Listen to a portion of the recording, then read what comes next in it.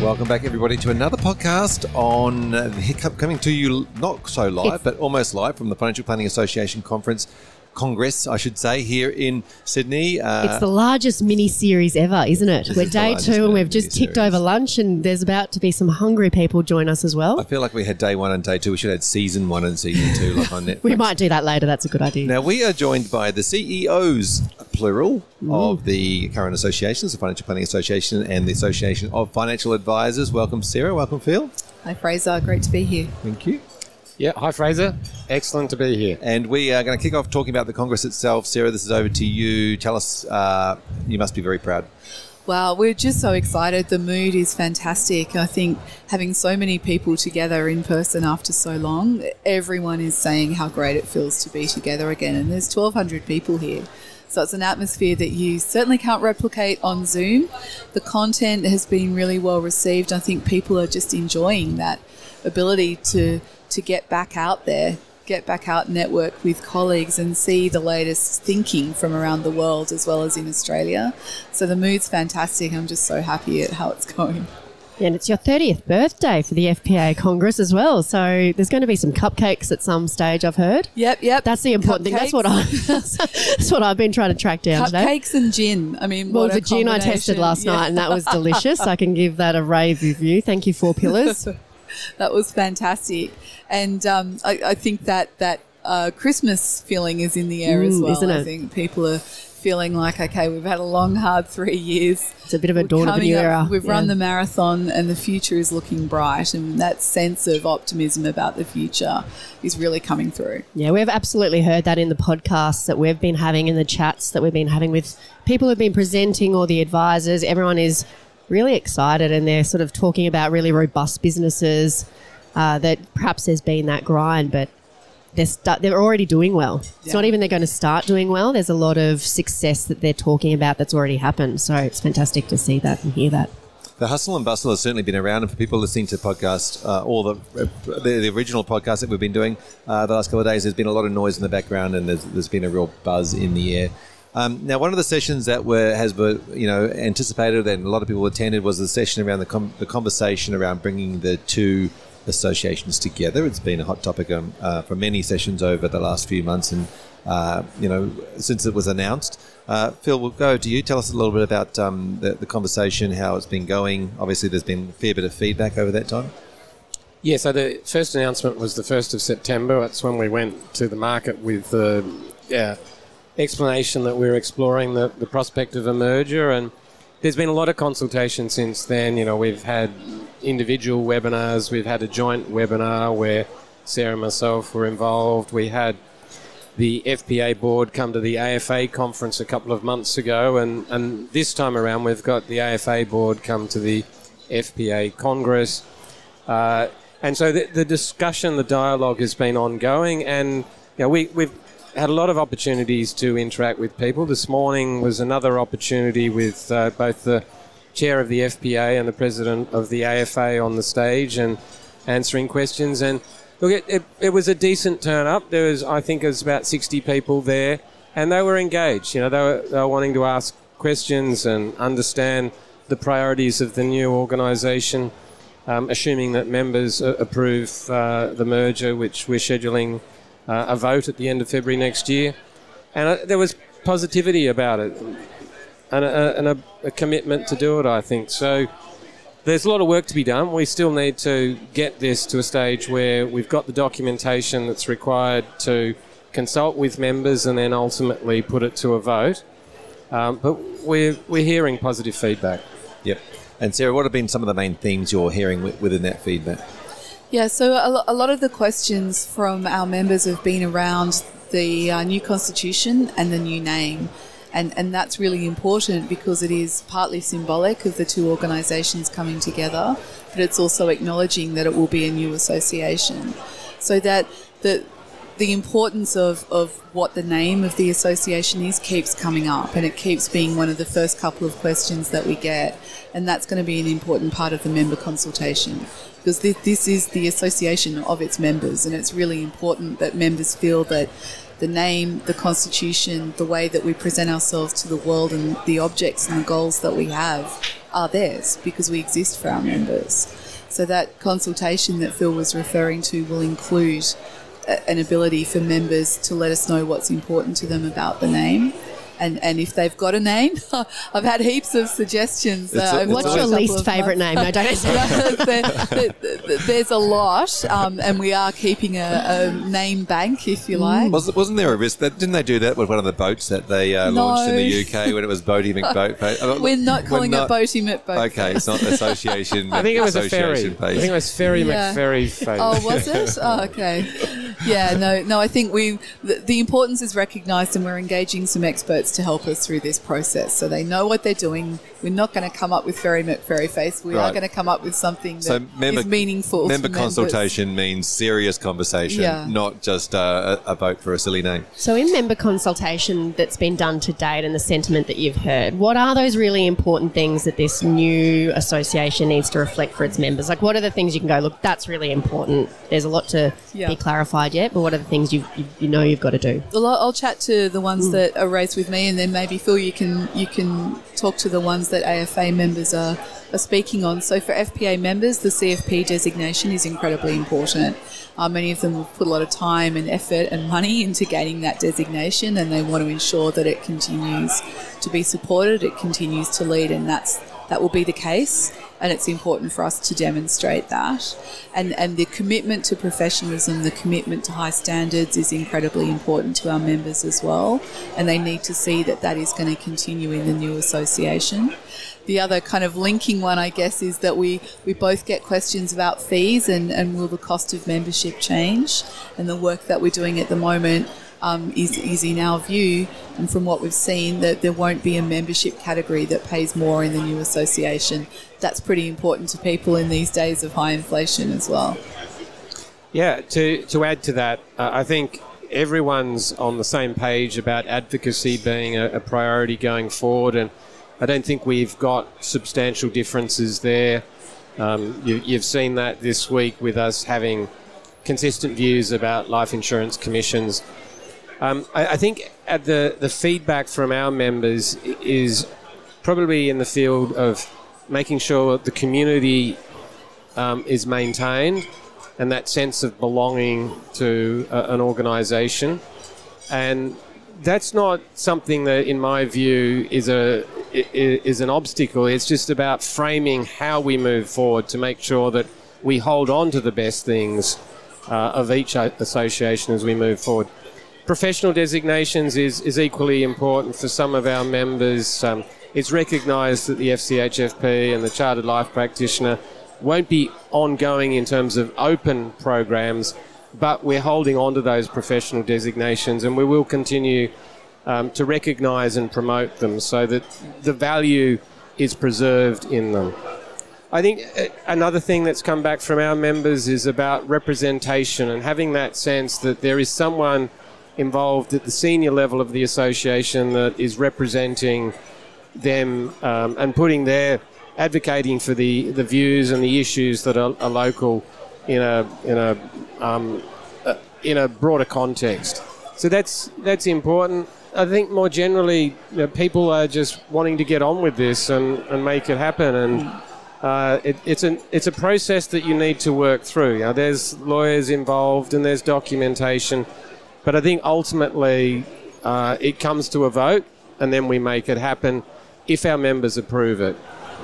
Tell us about that voting process, because it's quite important that I think people know about it. Yeah, so the plan at the moment is that we'll have 2 EGMs, extraordinary general meetings, one for the FPA, one for the AFA. Both of our organisations, I think we have the mechanism for members to vote via proxy.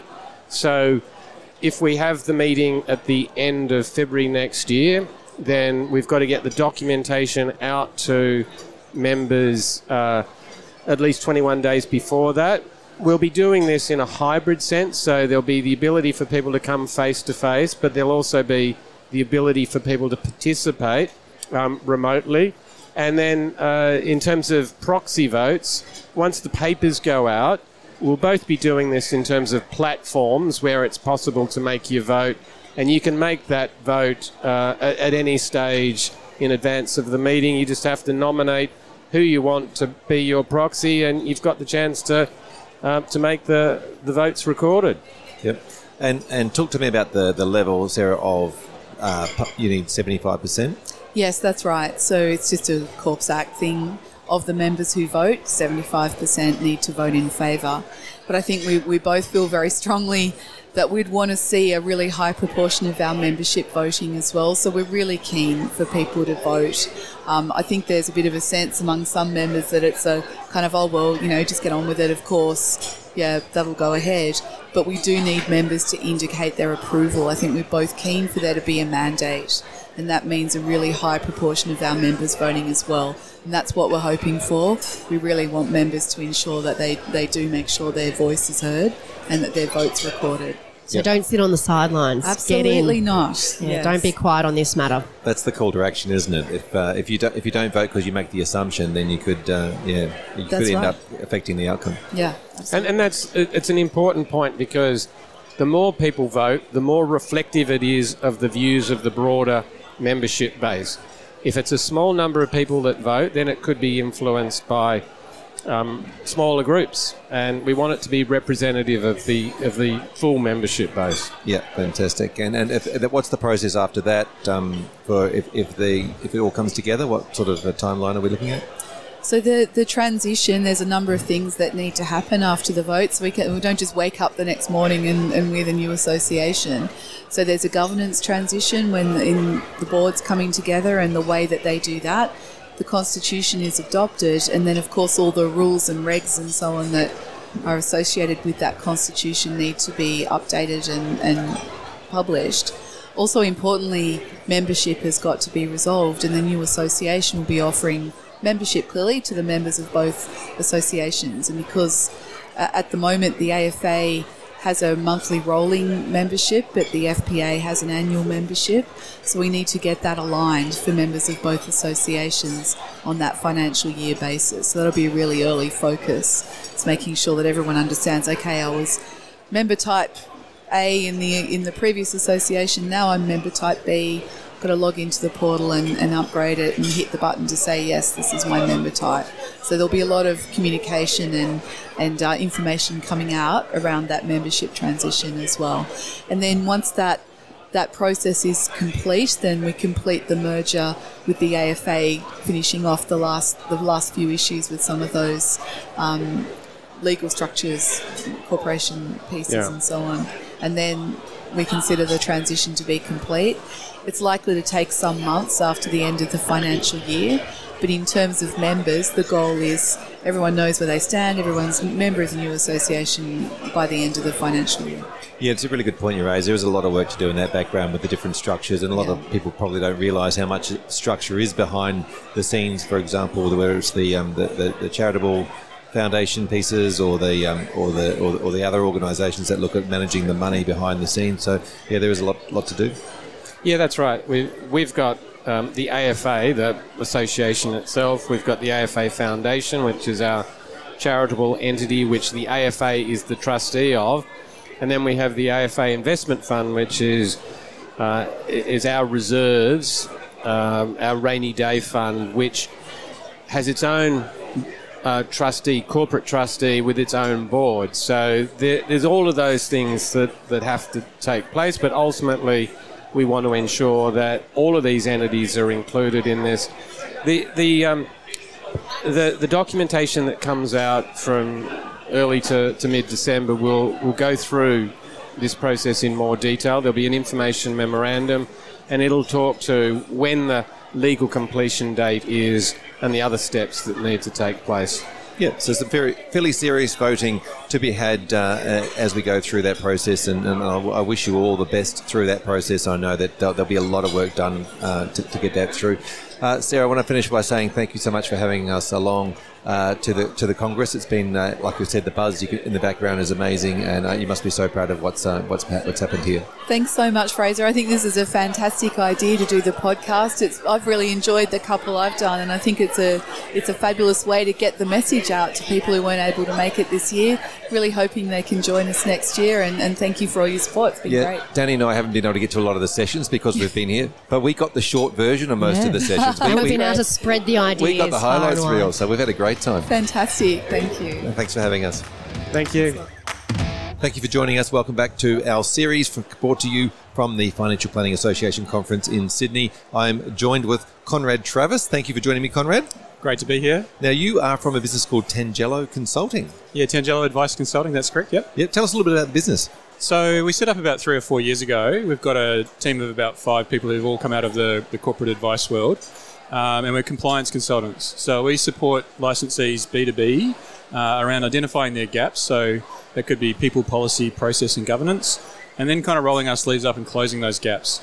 So it's really a practical compliance service to support licensees with what they need. Yeah, fantastic. And and licensees are the people that you're working with directly? Yeah, licensees and wealth businesses, because there's a few wealth businesses trying to get into advice, so we're supporting both. Yep, fantastic. And if people wanted to find somebody, how would they reach out to you? Yeah, so tangeloconsulting.com.au. We're also available on LinkedIn, and happy to take a phone call anytime. Yeah, fantastic. Now, you ran a session, Yes. or your team ran a session. Tell us a little bit about the session that you've just come off stage from. Yeah, so we ran a session called Controlling the Controllables and looking at some practical tips around compliance. So we looked at it through a few different lenses. The first one, which is kind of interesting, is that in the last few years we've found every single licensee that we know, even though we're focused on compliance, has people issues. So one of the things we say before we even start with anything is, have you got the right people? Have they got role mandates in place? Do you do training? Do they understand why they're doing that? So we kind of covered that off first, and there was a lot of questions about that, and some of the attendees were talking about different things that had worked for them. And then we talked about process. So this is about having a process document for everything that you do, trying to automate that as much as possible, so trying to take risk off the table. And then we had a long conversation about ongoing service and fixed term agreements, as well as file construction, so how a file can tell a story. So that's one of the main points, Fraser, that just coming out of the session is advisors are great at talking to clients, but really bad at documenting it. So when compliance people look at their file, they don't understand why they've recommended what they've recommended. So our number one tip would be, make sure when you're looking at your fact find, your SOA, your file note, that the whole thing works together as a story. So someone who didn't even know about advice could pick it up and go, I know why you've done what you've done.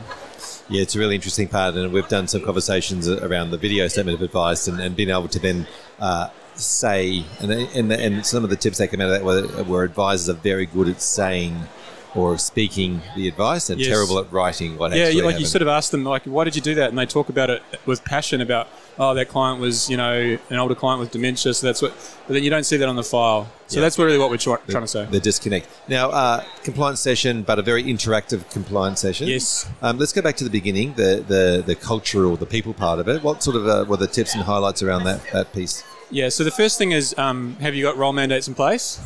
The second one would be, have you got regular training in place? And one of the practical tips that we gave there was to have a lunch session every 2 weeks on financial advice strategies, but to actually explain to the support staff why they've done what they've done. So we often find when we come into a practice, after they've sort of trusted us, the support staff will talk to us and go, I don't know what's going on or why I'm doing this. So it's that old story of, like, until you explain the why, they won't understand what, like the efficiency of what they're doing. Yeah, that's the key to a culture of any business, isn't it? To have Absolutely. people come along on the journey, the passion, the purpose, but understanding why things are you're doing it, but also why strategies and how those, like when you get into the interactive of certain strategies and understanding within a file why something's been done, that everybody knows the benefit of those strategies. Absolutely, yeah. Yeah, fantastic. And so people were the first part, then you talk about process. So again, process maps, and it's not that hard, just jump in a room with a whiteboard and talk about, like, what do we do for new clients? What are all the different steps involved in that? For a review meeting, who needs to be involved in the different steps of getting the client to come in, the follow-up, the product fulfillment component, and then putting that on a page and having everyone own and understand that. But then looking at, via your CRM, what you can do with workflows and automation to make sure that you kind of take risk off the table. So we asked the question in the room, how many people have done a process document? About half had done it, but we said having something is better than nothing. So let's start on that journey so that you're actually also de-risking your practice. So if anyone gets hit by a bus, you're in a much better position. Now, I want to ask you about where this lives, because it's great to do it on a whiteboard, and then or get the post-it notes out and put little lines and have a bit of fun with it. But then when you do put that into a document, and how do you then keep that so that you can recall it and everyone can see it? What do you suggest in that space? Yeah, we've got clients who use Lucid Chart, which is sort of a way to take from the whiteboard into an electronic version. So I would say that could be a good tool that you could use to go, these are the different steps and who owns at the different layers. But then beyond that, you probably want to look at an operating procedure that actually builds that out into more depth to say, what do those steps mean? So I'm not talking about a 15-page document, but something 5 or 6 pages that actually says, this is the step involved in that component. And then on the back of that, you can do some really good training with staff so they can understand exactly what your expectations are around that process. Yep. Yeah. Now, easy to say when you love written documents. Some advisors might not, but I think that there is certainly a way that they can do that with regards to just recording a conversation around what are the 6 points they need to make around that Lucid Chart or that visual. Yeah, absolutely. Yeah, whatever works for you. But look, the main point is do something. If you're in a place where you're using Xplan, but some of your files are saved on your My Docs. This is what you picked up in your cyber piece, right? Yep. And you're using your email and you're kind of bumbling along. Just take it to the next level about the things that you can control to just lift the bar a little bit.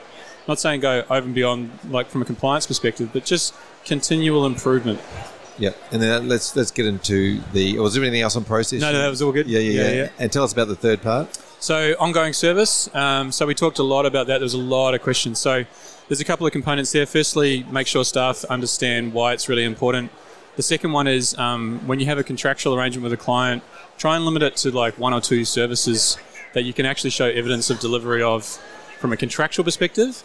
If you have a whole lot of services that you deliver beyond that, put it in your marketing information, but don't sign up for that. And then make sure that your CRM proves delivery of those services within that 12-month period. It's interesting, isn't it? Because it got really vague, didn't it? It was let's just make it one thing and make it vague. Yeah, exactly. And have you seen that come back to bite practices? Yeah, well, and this is the thing that what ASIC is saying is that the review is the main service.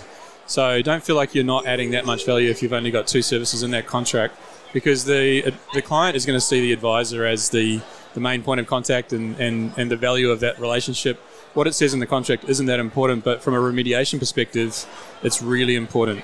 And it's really important that when they have those interactions with clients and the review, that's really well documented on their CRM. And a really practical tip is a lot of them have access to your advisor as one of the services. And what we would say is don't just rely on your 1-800 number. Actually have a contact in the CRM to say, I called this client and that provided, ticked off that requirement, if that makes sense. Yeah, okay. So yeah, good point. Access to advisor, I think would see that a lot. What are the things in there that you think that we should be very careful of? Yeah, well, the other thing is around fee disclosure statements. I know this is probably getting a bit technical here, but we found there's a report called RG636 where they went through the mid-tiers. They found 75% non-compliance. So this is a document that everyone's getting wrong, and the main reason is, one, GST and the way that the platforms treat that versus how we think of GST. And the second one is how revenue is produced from the revenue companies that feed into Xplan or whatever your CRM system is. Yep. So our main advice there is to make sure your FDSs are accurate and correct to the actual fees charged by the client, allowing for timing differences. So if, for example, the fee comes out at the 13th of the following month, you want to be really careful if you're producing that report on the 30th of June to make sure that the FDS is accurate. So I know that's really kind of in the weeds, but it's really important. It is a big point. It's a difficult one, though. It is. So some licensees, and I know this isn't great, but they'll go back to the fund manager record and go to the actual transaction before the document goes out to make sure it's correct. Yeah, that seems like, again, from a process point of view, it's a long process. Very difficult. And tell us a little bit about the engagement in the session that you had, because I know a lot of people got involved and wanted to share things. Yeah, look, we need to think of a better name than compliance, because as soon as you say compliance, advisors look at their shoes. But really what we're thinking about is actually advice process and how to make you more effective and efficient. And so there's a lot of things that advisors can control right now that they're feeling just overwhelmed and fatigued about. So one is your attitude. So if you get an audit and you don't like the outcome, there's a lot of angst around that. So just thinking about flipping that from a growth mindset perspective and going, what could we learn from this? How can we improve our systems and processes? That's what the best practices are doing.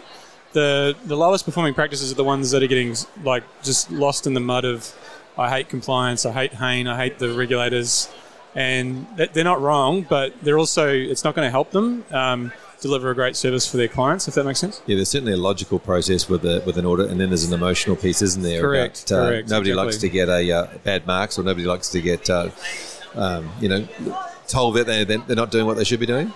There's kind of like a fear that comes across people. Yeah, exactly. But we need to break down the us and them component of that and actually just talk about, okay, on the back of the QAR, we've got a really good opportunity here to reduce the paperwork and focus on the so what. So it's quite interesting that AFCA say that when they review SOAs, they can't actually find the advice. Isn't that fascinating? So I think on the back of the QAR and Michelle Levy saying, over to you, you determine how you want to document your advice. That is an unbelievable opportunity for us to go, this is how we want to document that, whether it's a video SOA, whether it's a 6-page summary, to say, basically, what are you recommending? Why are you recommending it? And what are the next steps? That's what we need to really cover off. And all the other information, analysis that you've done can sit on file. But that's a bit of a game changer if people get their head around that. I think all of those things are still valuable to the conversation. Absolutely. The clients want to actually know that information and to be able to say that or put that in a. I like to think of the idea that one day we'll actually have financial plans, not statements of advice. Absolutely. That's my mission, to try and get that. And my other mission is to try and change good advice to professional advice. Those are my tips. Hey, Conrad, thanks so much for coming in and chatting with us today. It sounds like your session was amazing. No problem. The feedback was really good. So Great to see you, Fraser. Appreciate it. Take care, mate. Good afternoon, everyone. We are back on air, still here. I feel like we're on the home stretch. We are on the home stretch, and we're trying to find some sort of drink to keep us going. No, these conversations are actually really exciting, so that's the energy that we need. Welcome back, everyone. Hello, Fraser. Hello. Thanks for sticking with me. Oh, I'm here. What episode is this in the longest mini series ever? No, I don't know, 30. Well, everyone, you'll be excited to know that we have Ben Donald. Hello, joining everybody. us. Yes, and I don't have a drink with me, I'm sorry. Yeah, you were supposed to bring a drink, Ben. It was the bribe that I got to be here. Yeah. Thanks for joining us, Ben. Now, you have been doing some really important work on behalf of the FPA to address the talent gap that everyone is aware of who is in advice. Before we get to what you've been speaking today at the FPA Congress on, can you tell everyone a little bit about yourself? Because you're a bit of a big cheese. That's a technical term. maybe for a mouse or two, maybe. How good a question is that? Yeah, well, you're a big cheese. It's quite intimidating. All right, so everybody, my name's Harvey Spector, and I'm the best. No, Ben Big Cheese Donald. Yeah, okay. Well, we'll just stick with Ben for now. Thank you, everybody. So I work at a company called Austbrokers Life. We're a specialist life insurance group. In fact, just last week we cracked a big number. It's kind of horrible but kind of great at the same time. We got $7 million worth of claims paid in 1 week. Wow. So we have advisors all over the country. Last financial year, I think we did 37 million in claims. And we partner with a lot of financial planners who don't want to do risk. And it's a two-way street, obviously, for looking after the client. I've been in the industry for maybe 13, 14 years, and to be honest, quite jealous of the professional year program that has been instituted by the FPA and by the industry as a whole, because I remember my first client meeting and cringe every single time. Yeah. It's not a great memory. Yeah, it's that awkward growing phase, and now has got a little bit of structure and training and help and a lot of hours training. Yeah. But I think as you said that, Ben, every single person listening to this podcast cringed at the same time as you. It's not. So at the session that we just did, I actually pointed to the lady that's sat next to me during that meeting, and she had a good laugh because it was so bad that she actually remembers it as well. Yeah. So if that client is out there, I'm really sorry. Yeah. Isn't that a fantastic note? But I think that's really important to point out, because I think as an advisor in a relationship, you're always hyper aware of being the expert. But that's very unnatural. There's a learning period, and we have to be a bit more comfortable, I think, of making mistakes and saying silly things and asking the question in good intentions, because that's all part of growing and learning and developing. And I think sometimes we're also afraid of saying, I just don't understand that term, I should, or I don't know that, or can I ask this question? And so this professional year program and year that an advisor would spend doing that is such an amazing opportunity to just that permission to be the person who's learning and growing and developing. To make mistakes, to ask questions, to, as you say, to say that, hey, I don't know what I'm doing here. Can you please help me? And I think reflecting on my own experiences coming into the industry, I really, really, really would have appreciated that, because I went from being the assistant or the client service manager, filling out the paperwork and all that sort of thing, and sitting in on those meetings, but not really partaking in those meetings. I was introduced, so, this is Ben who'll be assisting us, but that was the limitation of my engagement. And then, fast forward a year, it was righto, Ben, there's the door, go walk through it, the client's in there. And it really was sink or swim. And I think I was resuscitated for about 4 times in the first 6 months, but it's worked out in the end. And so now you're going to go through the professional year, sounds like it? Yeah. I'll tell you what, the guy sitting next to me, Michael, he's 26 years old and he looks nothing or behaves nothing like I did as a 26-year-old. I still struggle today. So, yeah, I think the level of professionalism that's coming from the professional year program is it's absolutely wonderful. Yeah, fantastic. And what is the FPA doing to support that year? So the FPA is hosting quite a few events. So on the PR or the marketing front, they're engaging with universities. I think that might be extended into high schools very shortly, looking to grow the perception and the awareness of our industry, because obviously historically we haven't had the greatest reputation, and that's all sort of turning around. We haven't now, been very loud about it. That's the thing. Well, the other people have been loud about us not being the greatest, where my view and everything that I'm trying to push with my current sort of output into the market is that I think everybody listening who's a financial advisor, you just sort of need to look in the mirror, lift your chin a few inches and realise that we are absolute rock stars. There's never been a better time to enter into the industry, and the FPA are facilitating that really, really well. So they've got the PY program, which obviously goes for the year or however long it takes for an individual to complete it, and they facilitate a lot of the training. They put a structure and a framework around that training. They've got bits of technology that you as an advisor can use and tap into, which makes everything really easy. To record that training and keep a track of what you're doing. Yeah, because the last thing you want to do as an advisor is more paperwork, and a lot of advisors out there might think now that bringing on a PY is more paperwork. The FPA and a few other organisations have seen that that's the case, so they're doing everything they can to get in front of that. So the tech already exists to help with bringing on a PY, and the message that I would sort of send to a lot of the advisors would be that investing in a PY is in a person who's completing their PY is actually a really good investment, because no matter what happens, the person who's walking in the door is somebody who's trying to grow their career, trying to improve, and so will be paying much more attention to the processes and the strategies and the engagement with the client than your average person, and they'll be doing everything they can to improve themselves. Yeah, I couldn't agree more. And look, I think when the professional year was announced, there was a lot of questions. There was probably not as much support, because it does take some time to understand where the support is best placed. And you're talking about, tools that can manage and keep track of the training. I know at XY we're partnered with CFS, and we've got a space where PY, participants, candidates, or they're going through a year. They're going through the professional year. So there could be an associate advisor doing that. They can then talk with other people who are experiencing that same thing and ask questions in that safe space. Yeah, building like a peer group. Exactly. At that level. So there's, again, like all of these things, they're industry challenges, and we can all chip in to make sure that journey for someone starting out, who we're all very keen to have more people start out in that journey, is seamless. And so I think those spaces where there's live events that are obviously providing that sort of community one-on-one in person, and then you can kind of walk away from that. And also, if you are an employer of someone through professional year, I think there's a bit of a myth that it's a huge burden, and perhaps it was when that whole professional year kicked off. But there certainly are, like, we've got the CFS tech team inside XY answering questions not only for PYs but also the employers of PY. Right. Yeah. Pretending to be the it's a space for questions. Space for questions. So there's Somebody's plenty of support. So I would say that, your comments there, Ben, around saying to practitioners who've got those firms and to encourage someone to go through that year.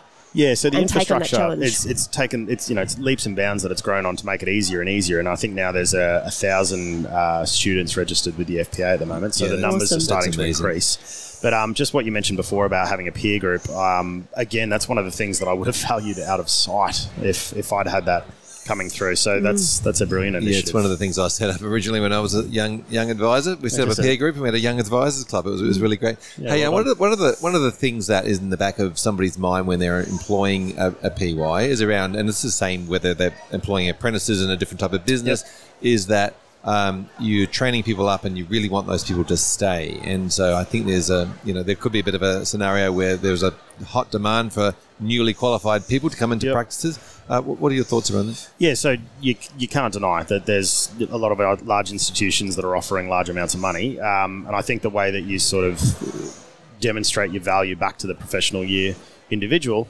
is build a culture with them, build a rapport, because you've got a year, basically, at a minimum, you've got a year to build a level of connection and engagement with the individual that would make them want to stay on. And if they're learning from you at that pace, they're getting exposure to clients, you're having open and honest conversations about that individual's growth, about their contributions, shortcomings, whatever it might be, then I think invariably those people are going to want to stay on with you. And even if you go, like, let's go the worst scenario where you put in all this effort into an individual and then they after 12 months or whatever, they want to go somewhere else. Again, I just go back to the fact that the person who's in your company is an individual who is self-motivated, and they're not rare, but they're not the most common people. Those individuals that actually want to strive to grow, they want to improve themselves. So they're paying much more attention and they're making that extra effort. And what you'll find as an advisor, let's say in the first couple of weeks, you teach them how to fill out a certain type of form. You'll find that if you or somebody else had to do that form, in a couple of weeks' time, you won't. So the return on investment in having that person come through the ranks and almost be like your assistant is something that pays off really, really quickly. I think it's a really good point that you made something that clicked in my head. If you take on someone who's in that professional year stage, you've actually got a whole year, probably. You're more likely to have that person for a full year and be able to invest in their development and also build that rapport. And it's interesting when we speak, or people tend to say, look, I've moved on, or I wasn't happy, or an advisor will say, like, made all this investment into someone and they just left. Yes, that does happen. But a lot of times the second question, well, did you have that employee value proposition? Yep.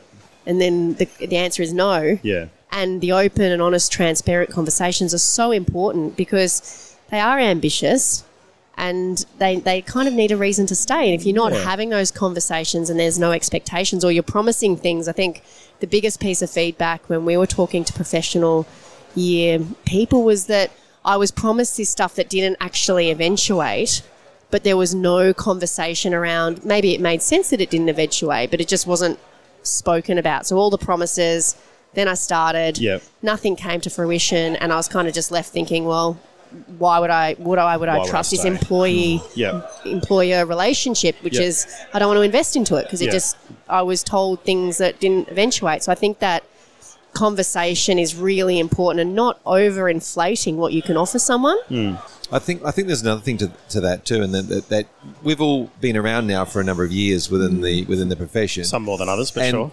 But like you might work with somebody. I've been around for a very small amount of time. You work with somebody, and then you work with them again somewhere else. You know what I mean? Like, I mean, you're mentoring them into a position, and even if they do leave, they might be leaving to get experience somewhere else. But then later on, you might find yourselves coming back together. Yeah, I think as an advisor, if you talk about the value proposition, right? So we all try to relay that back to our clients in terms of a client value proposition. I think you've got to do the same sort of thing as an employer as well, what the value proposition is that you bring to a young person wanting to come in.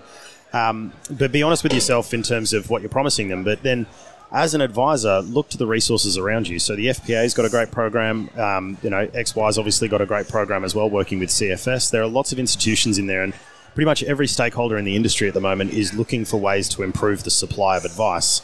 So as an advisor, reach out to your peers and find out what they can do to help and provide support in that area. Because what are the figures that we need?